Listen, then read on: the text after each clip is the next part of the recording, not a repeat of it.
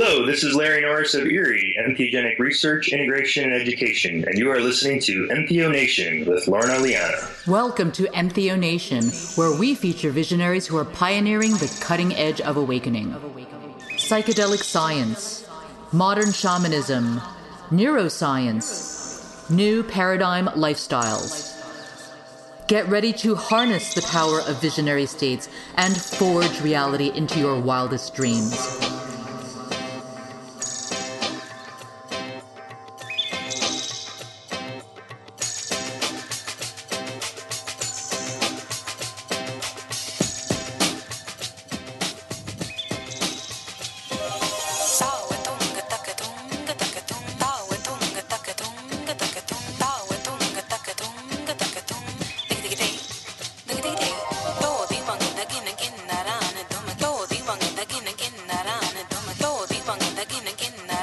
Hello, powerful visionaries. This is Lorna Liana here, and I want to share with you a weird experience I had with a Peruvian rockstar shaman many years ago. Now, I say rockstar shaman because there is a phenomena of mestizo shamans with a few years of training traveling around the world holding ayahuasca ceremonies, serving strong medicines, bedecked in feathers and jaguar tooth necklaces, charging $200 and above for a ceremony, who easily make $20,000 per locale they visit. And they essentially are on tour. So you can imagine if they visit 5 locales, that's a $100,000 tour. The issue with this phenomena is that these shamans don't stick around to provide support in the integration of these mind-blowing experiences, and sometimes ceremony participants are left in a shattered state. Up until my experience with this well-known rockstar shaman, I had only ever had ayahuasca experiences replete with beautiful visions and encounters with divine spirits. You know divinity when you're in the presence of it. The beauty, nobility, grace, love, and compassion radiating forth will make you drop to your astral knees. So, while I was journeying in the spirit world within the container of this rockstar shaman ceremony, I was surprised to encounter entities of dubious intent. They looked strange and gave off a weird energetic vibe. I didn't want them close to me, and I spent the entire night trying to fend them off. In the morning, we had our closing integration circle. Then I drove off back home. Later that evening, something strange happened, something I'd never experienced before and have never experienced since. As I was drifting off to sleep in my bed that night, I suddenly felt the medicine come on strong again, and the swirling kaleidoscope portal that I typically journey through at the beginning of a ceremony opened up right in front of my eyes. In my bedroom. 6 entities came out of that portal, dark, shadowy figures that surrounded my frozen body and proceeded to draw my energy from me without my permission. By the time I pulled it together to say some protective mantras, they fled with a day's worth of energy. And I say a day's worth because I spent the next day feeling totally depleted in spite of drinking 3 double lattes, which I never do. I was somewhat alarmed by the experience and tried in vain to get a hold of the shaman. The organizer of the ceremony really wasn't helpful. She didn't do integration work herself, she just offered her space. She tried to get me in touch with the shaman, but he was already on the move. Nobody called me back. Fortunately, I had my own community of medicine people that I could turn to. Eventually, I was connected with some powerful medicine women who hold a really clean work, in my opinion. I was placed in the center of an earth altar to receive communal healing. They realigned my energy body while the group sang medicine songs. At the end of the work, the medicine woman spoke about the importance of discernment. It's one thing if you're in the Amazon where there is ample support for the integration of your ayahuasca experiences. Perhaps after a major work, you and your friends spend plenty of time in nature, singing in waterfalls. Or there are 1 or more community shamans who are always available for consultations. Integration support is much more difficult to receive in countries where ayahuasca is considered to be a Schedule I drug, and the ritual use of the medicine is an underground phenomena. Larry Norris, co-founder and executive director of ERIE, Entheogenic Research, Integration, and Education, is trying to address this problem by creating a formal network of therapists and counselors offering integration services. Check out the people and resources mentioned in the interview in the episode show notes at entheonation.com/9. Hello, visionary tribe of Entheo Nation. This is Lorna Liana, and my special guest today is Larry Norris, who is the founder and executive director of an organization called ERIE, which stands for Entheogenic Research, Integration, and Education, which is based in San Francisco, California. ERIE is a group that is dedicated to entheogenic research and specifically the development of integration tools, which is very much needed in this day and age, especially with the explosion of entheogenic groups and relative absence of support for individuals that have these experiences. Now, Larry recently taught a graduate course called Entheogenic Education to discuss the potential of entheogens as cognitive tools. So, Larry, thank you so much for joining us today. Thank you for having me. I'd love to find out what inspired you to begin an organization like ERIE and how you discovered that there was a need for these services or the support that you provide. Absolutely. Well, ERIE it's kind of been a long time coming. I think probably the first time I realized the need for ERIE, I didn't really even know what was happening at the time. This was when I was much, much younger, and I had my first sort of deep, profound mystical experience from a mushroom experience that I'd ever had. And I was, at the time, studying sort of neuropsychology at the University of Michigan, and so very much into the reductionist model, the materialist model, like looking at the brain neurons. And I had this experience which really connected me with sort of a by definition, a peak experience. I had this unitive experience connecting with multiple layers of sort of multidimensionality, if you will. And I was sort of immersed in this Akashic records of information. And after this really deep and intense experience, I was sort of lost. I walked around. I was living in Ann Arbor at the time, and I walked around for hours just looking for somebody to talk to somebody to connect with on this. And I came to the realization way back then that how important it was to have some sort of support and community. That was a long time ago. That was in in the mid 90s, and so since then, quite a bit of research has come out, which has been great. But however, there wasn't an area. All the research is kind of going into the biomedical model, the pharmaceutical model, the treatment of clinical issues, et cetera, et cetera. And I was a little bit more interested in more of the, for lack of a better term, fringe elements. So what's happening within dreams, what's happening within the experience itself, the phenomenological aspects. Groff has this term, the cartography of the psyche. What's happening out there? What is the map of consciousness, if you will? So I was really interested in those questions. We came together, a bunch of us that founded ERIE, came together in a class taught by Susana Bustos at CIS, California Institute of Integral Studies. And we came to the realization there that we just needed to have more dialogue, more conversation, and that we were equipped with the tools to do that because we had 4 or 5 researchers that were doing this research. We had a great networking of a bunch of other researchers that were also interested, and we just wanted to create dialogue.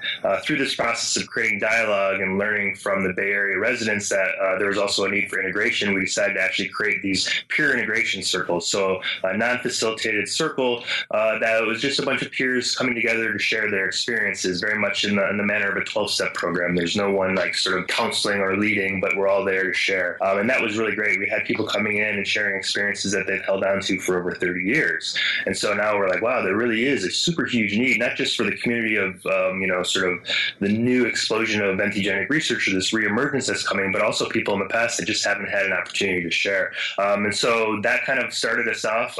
We actually are now tax exempt in the state of California, and we just sent in our 501c3 paperwork for federal nonprofit exemption as well about a week ago. So we're on the path, and eventually what we'd like that to look like is to actually create an integration house, a headquarters to be able to hold these events and these circles and things like that, and be a big support to the community, and also be a hub for people to know to go to get great, solid, scholarly academic information and also the support they need. We're also creating an integration referral network to be able to sort of work with everyone in the U.S. Right now, we're sort of more focused on the Bay Area, but I constantly get emails from people from Tennessee or Florida or Georgia or Michigan or everywhere on the East Coast that are also looking for assistance and help. Yeah, I think this is really valuable work that you're doing, because I can, pretty much speak from my experience primarily in the ayahuasca world, which is I've been noticing an explosion of ayahuasca ceremonies happening in, Western countries, and being led both by rock star shamans that are primarily mestizos who play really great music, who are traveling around and charging a lot of money for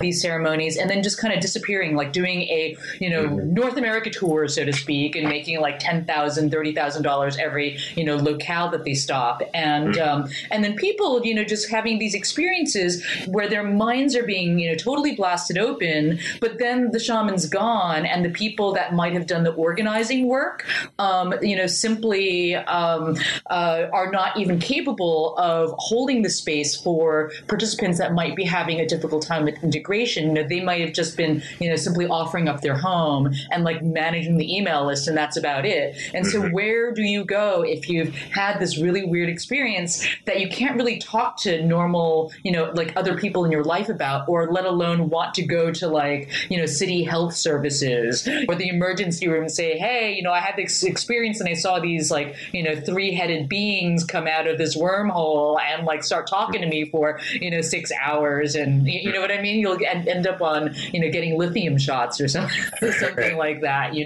So it's really great to be able to find a network of people that kind of can really understand the parameters or the far out frontiers of what a visionary experience can be like, and then provide both the visionary and spiritual, emotional support, as well as like the therapeutic and, like physical support. Yeah, you bring up a really awesome point too, which is something that we've been in discussion about, is like, what's the difference between clinical integration and non-clinical integration, or for lack of a better term, philosophical or spiritual assistance or counseling or dialogue or what have you. Because I think in a clinical model, there's a lot of people like MAPS are working a lot with PTSD. MAPS is the Multidisciplinary Association of Psychedelic Studies. PTSD and other types of things that are dealt with more in a clinical setting. But again, how are they going to respond to, or, clinicians that are trained in this way, how are they going to respond to the three-headed monster coming through the multidimensional space, right? So what we've been trying to do is to really allow for an opening for transpersonal experiences to come in, to be able to have those dialogues too, from a non-pathological framework, from a way of sharing with them, well, maybe you need to read these texts, or here's a wisdom tradition you might be interested in looking into, or here's an experience that might help you relate to something a little differently. So also there's subtle dynamics within the integration context as well, clinical, non-clinical, philosophical, spiritual, what have you. So I think these are all really important points. And as we sort of grow as a more entheogenic culture, Entheo Nation, if you will, little plug for you there, then we can sort of also develop multiple different ways of integrating. Wow. So is ERIE the only organization out there that offers this type of support and these resources, or are there other organizations that play in the space too? Yeah, I mean, one organization I can think of right off the top of the bat that has been doing this work for a while, but has sort of gone through ebbs and flows, is the Spiritual Emergency Network. And this is a network that was started by Christina and Stan Groff back maybe about 20 years ago or so, maybe a little over, 30 years. And that's basically was dealing more with the topic of spiritual emergence or spiritual emergency. This, however, can happen between multiple different ranges. It could be a spontaneous Kundalini awakening. It could be, a channeling experience. There's a lot of things that aren't necessarily specifically focused on entheogenic experiences. So within that context, I believe that ERIE is the only one that's working solely with entheogenic integration. But what's interesting is when we have these circles, we unfortunately live in a culture where now it is safer to say that you had an entheogenic experience than you had an alien abduction experience, or that you had a Kundalini awakening experience, or you had these other experiences. So people are actually finding safety under the umbrella of an entheogenic integration session because they don't have to be called out for these more crazy type of experiences, because they're in this more sort of, again, a non-pathological framework. They're with other people that are having other different types of experiences. And it's really amazing to watch that they're still able to dialogue, even though they're having different experiences coming from different directions. The conversations are still applicable across the way. So I think, Spiritual Emergency Network is the main one. I know that there's places like CSP, the Council on Spiritual Practices, and they deal a little bit with spiritual experiences, but not really so much in the integration. I know there's other guide groups that are working out there, and integration is part of their deal. I know that MAPS, there's a lot of talk therapy types of integration for the MDMA studies that are done, but again, that's more of a clinician model. I personally really enjoy like painting types of integration. So again, to have like a canvas and to like be painting and like working with the symbolic or the right side of the mind while things are coming out and you're talking about things. So I think like pretty much we're the only ones to answer your question. And I'd be happy. I mean, we would love to be able to connect with more organizations because the need is there for sure. Again, like we're trying to service the Bay Area, but there are people emailing us from all over the place looking for assistance and help. So the more groups, the merrier, I think. So do you have a directory of therapists and coaches that can help people, work with people one-on-one on getting, person through their, integration period after a strong entheogenic experience? Yes, absolutely. We have multiple different levels of that. We have people that are more working with sort of the pure facilitated groups. We also have specialists that are in the area, and then clinicians that are specialists in the area as well. Right now, our database maybe only consists of about 7 or 8 people, but we're building that. We just haven't had the time and opportunity to really collect a really big database. But that's the idea, to actually create a referral network for people to connect with all the time. And I know that the people that are on our list are getting emails, and they're a source for information. If anyone out there actually needs some help with integration, please contact us. That would be on the erievision.org website under integration assistance. Okay, so do you think that the people that would be best served as integration support? Well, I guess, the question is it necessary for the person providing integration support to be a therapist, a licensed psychiatrist or clinician, or could there be a variety of different levels of support being offered? Yeah, absolutely. I think there should be a variety of different levels of support because, as I was saying a minute ago, sometimes the clinical model is what's needed and sometimes it's not at all. I would say the one thing that is imperative, however, is that the person who is doing the integration has had experiences. Because again, it's okay, I'm going to talk to you about dreams, but I've never had a dream. I'm going to talk to you about sex, but I'm a virgin. There's some elements of that that's missing, So by being able to have the integration assistant have had an inexperience somewhere along the lines, and preferably it would be someone that's working with one particular medicine is helping people integrating that medicine, because that way you have a deeper dialogue, you have insights that are being sort of to use a term, downloaded from these experiences that can help other people as well. So I think that's really the only thing that's necessary is for the person to be experienced with some sort of entheogenic experience. But as far as whether it's a clinician, or I think there's terms like philosophical counselor or spiritual counselor or spiritual emergency network assistant, all these other different types of levels, I think each person is going to be spoken to in a different way. They're going to be connecting in a different way. So we need to have multiple different people and multiple different layers. And I think even one individual can have multiple different ways or techniques of integrating as well. Wow, fascinating. But I see a whole new space, whole new community opening up. And this is I would say an expression of the growth of entheogenic research and entheogenic groups that are kind of emerging in the space. So I'd love to ask you, in addition to this explosion of ayahuasca, groups and ceremonies and all that, there seems to be also a growth in, I don't know how officially sanctioned entheogenic research, or maybe even FDA approved, or I'm seeing more studies come out on the horizon. And it seems like there's been more permission, if you will, rather than just complete suppression of this type of research. And so I'd love to ask you what your thoughts are on that. What is driving that? And, and where do you think this is going to go? Yeah, absolutely. No, I think that's really a fascinating question. What is driving it? I'm not sure what's driving it. Maybe because what's driving it is that you have some clinicians who are seeing results. And that's most of the research right now is happening within Johns Hopkins, UCLA, NYU, and they're again going through the biomedical model. You have MAPS, which is on, I think, almost on stage 3 for MDMA for PTSD. So that's kind of what the sort of the route that most of the researchers are going right now, because it's safe and it's really hard to deny that veterans need help with PTSD. I would also argue, and there's been some people that are bringing this in the conversation, let's not just deal with the veterans, but what about war survivors? They're people that, things have come to them. They're not out there, necessarily creating the war, but they're victims of the war. So also maybe we need to bring in war survivors into the PTSD conversation as well. But what I think is the reason for this work is because, again, it's effective. You have a big population of baby boomers right now, which are going to have to face their mortality for the first time in their life.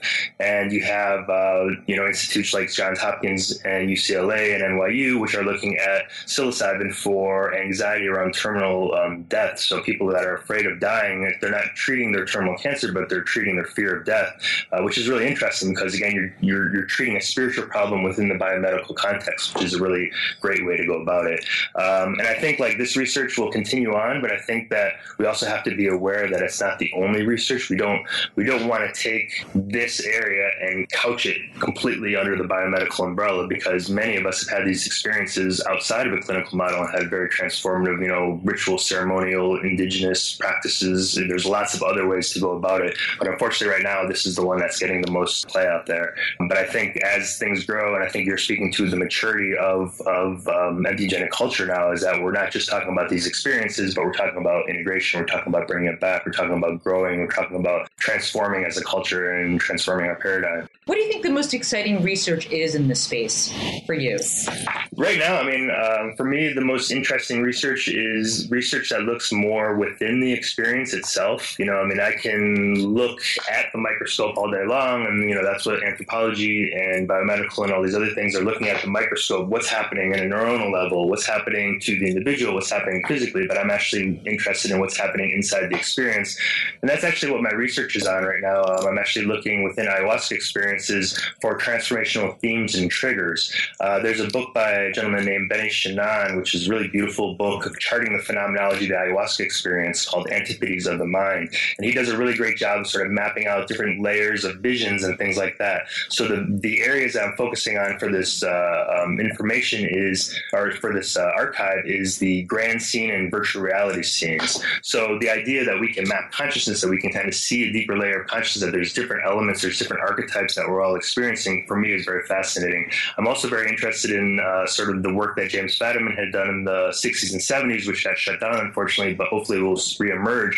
And this is the idea of working with these tools and substances and plant teachers as cognitive tools, as creativity tools, and what types of things can evolve. Like, I think, there's a lot of talk about how the computer revolution began from psychedelic and entheogenic experiences, or that had some sort of trigger for these creative outputs, if you will, of the computer revolution. So I think that research is really interesting to me too. Entheogenic education, what's happening next in the world, what can we learn from these experiences?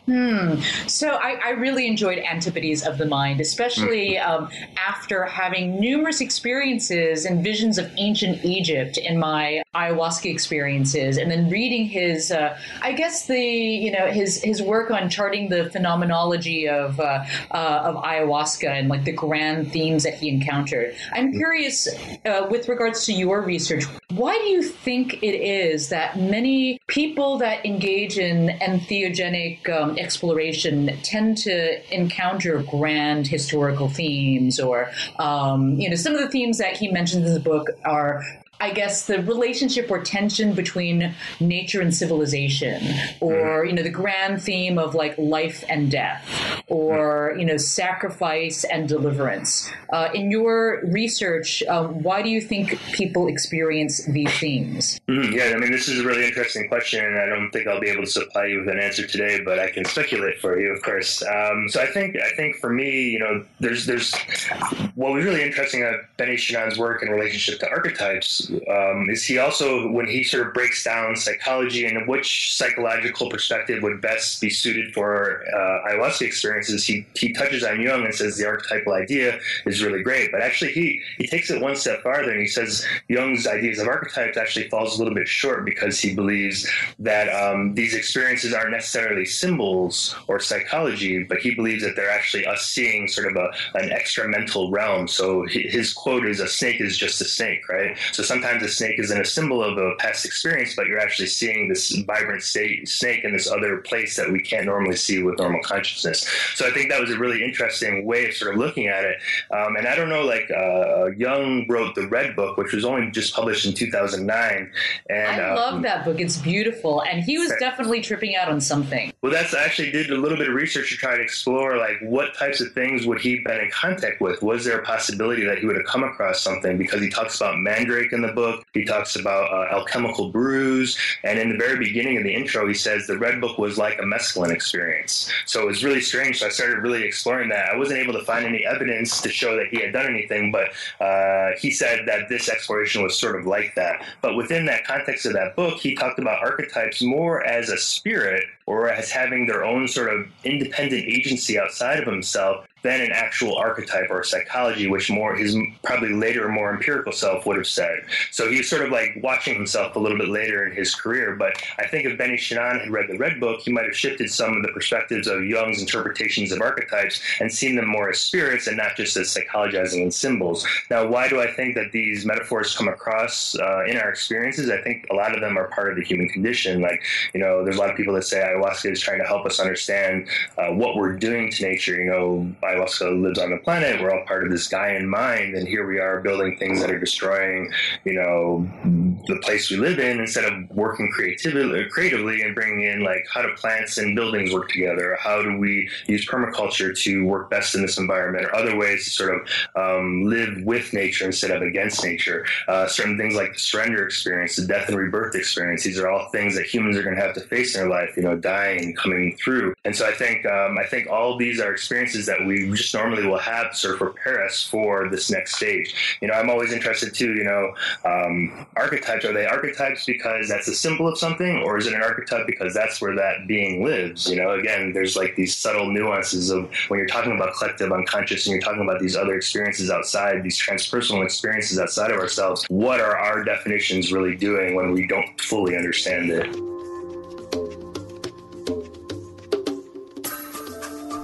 Love this episode? You can receive the transcript for free by simply texting Entheonation, that's ENTHEONATION, to the number 44222. All you need to do is to reply to the SMS message with your best email address, and we'll send you the transcript and our guide to navigating visionary states for free as a VIP citizen of Entheonation.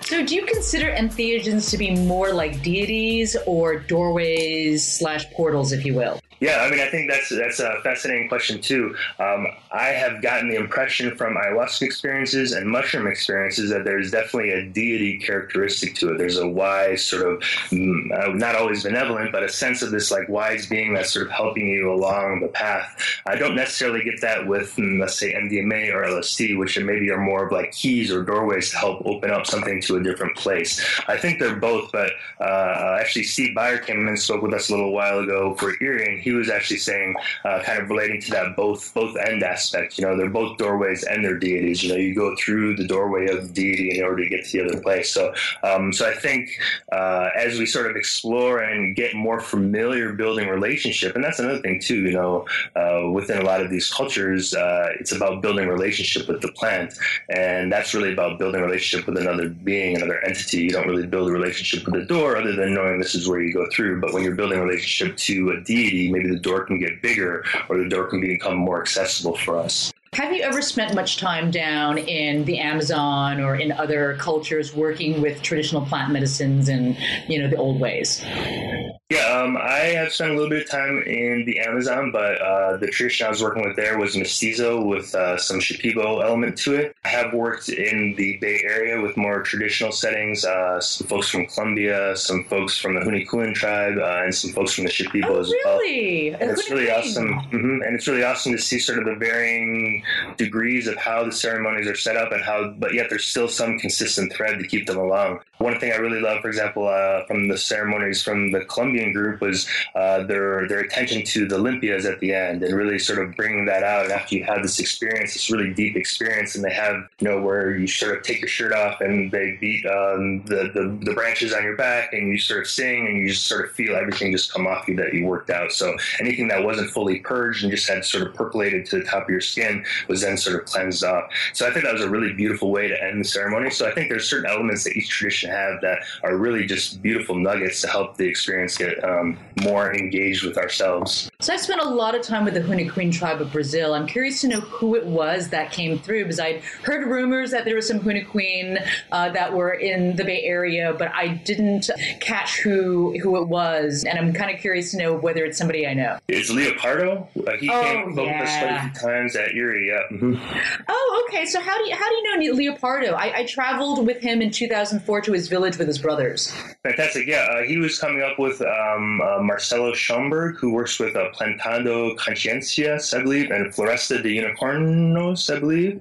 I'm not sure of the names of those groups, but they're two different groups that they've been working with, and he's come up and actually spoke with ERIE quite a few times.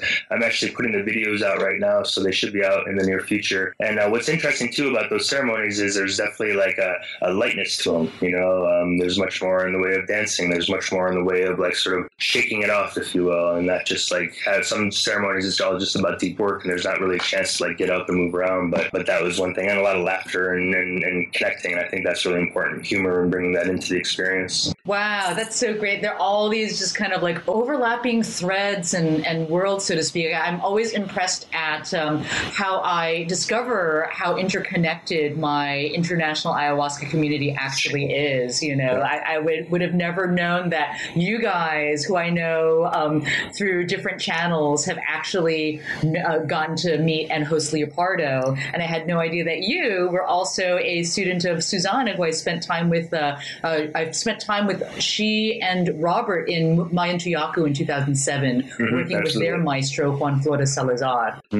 Yeah. And they're doing beautiful work down there, too, with Takiwasi and Jack Mabid, and trying to come find ways to help people who are working with addiction to come back from that and heal from that. And so her work is just amazing, and I'm really privileged to be able to work with her. They're amazing people. I really respect them. So we're coming to the end of our conversation, our interview together. I'd love to leave you with a couple questions. This is my favorite question. So what was the most far-out visionary experience you have had? So probably the most far-out visionary experience I've had been sort of connecting and relating to the spider element, and realizing that the universal fabric is such that it's really just a bunch of strings, and everything we see in a three-dimensional plane can actually be pulled apart and moved through, so you can get through to the other side, and everything three-dimensional is actually just a two-dimensional plane that can be moved through with like fabric. So this spider interaction I was having was sort of teaching me how to move through this fabric, how to navigate through this, and also how to sort of pluck the fabric in such a way that the vibration would open up different realities. And if you didn't get the vibration right, the reality would close or collapse, or a different reality would form. So it's just this really interesting multi-dimensional exploration and movement through what seems like, okay, there's just like this space in front of me, but actually just this much space in front of you is, thousands and thousands of realities. So that for me was pretty profound, because it just reopened my eyes to how much more there is around me, very, very close to me. We don't have to go out to Pluto or far space. There's space right here that we have to explore, or that is available to explore, I should say. So you can actually access different realities by changing your vibration. Changing the vibration of the string by plucking the vibrations of the strings that are the fabric of the universe that we're moving through. Wow, that's really profound. I'm going to explore that one. Okay, so what do you think it means to awaken as a human being, Larry? Yeah, to awaken as a human being, that's interesting. I think that's really being conscious of community and relationship. And I think that's not just relationship with family and friends and partners, but also relationship to the land, to the people that lived here before us, to the trees and the plants, to the food we eat. I can't say that I'm always great with my relationships. I like to eat ice cream and other things with sugar in it. So, those things kind of fall flat occasionally. But I think really just like connecting with who's around us, and trying to live and grow in the most creative and stress-free manner, and really help and support the people around us. Fantastic. So can you leave us with what your future visions and dreams are, and how we can best stay in touch with you?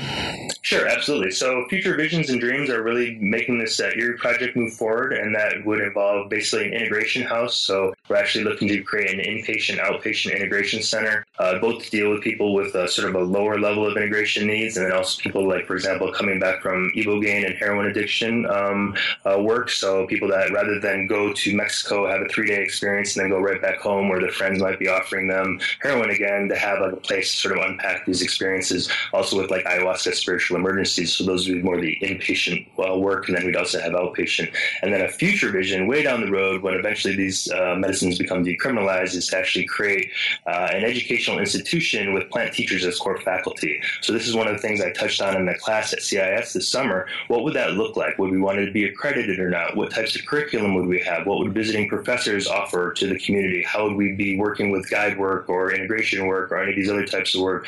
What types of permaculture would we be doing? How would we relate to the plants? How would we grow the plants and watch them from seedling to fruiting flower plant or cactus or what have you? What different types of things can we learn directly about the plant? Bringing in indigenous teachers, indigenous scholars, learning from their traditions. So really, for me, that's a beautiful vision of the future. Like, again, it works with integration, it works with education, it works with research, and allows us to sort of give back to the plants and learn from them what they've been trying to teach us for a while. Fantastic. How can we best stay in touch with you, Larry?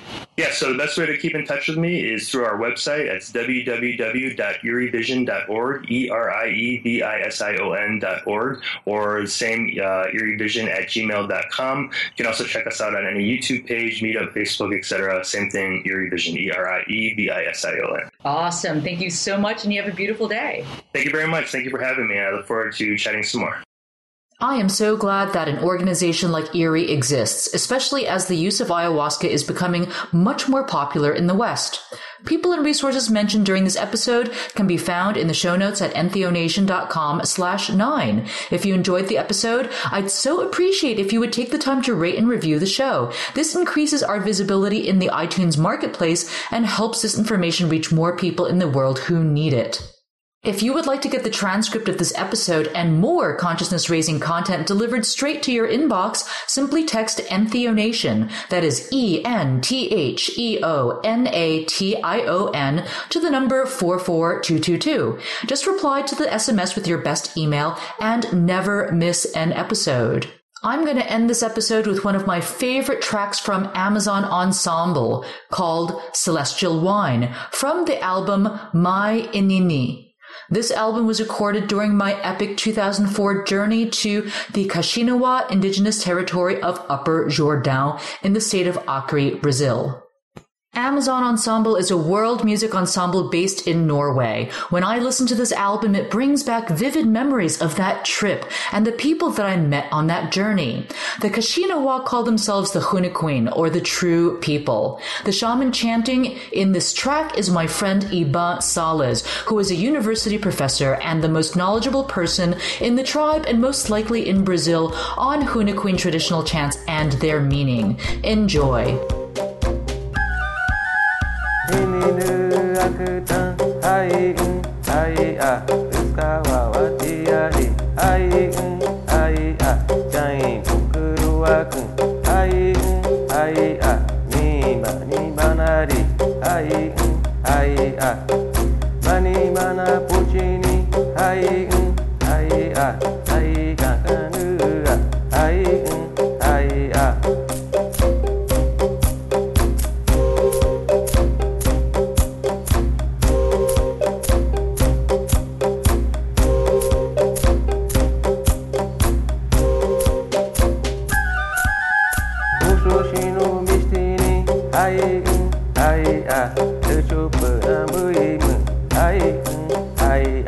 Casca ikirakatan, ai a, kunkurua aimbu, ai a, anubu akatan, ai a, noi shukirisa, ai a, lisa shankin batabu, ai a, batan tunan, ai a.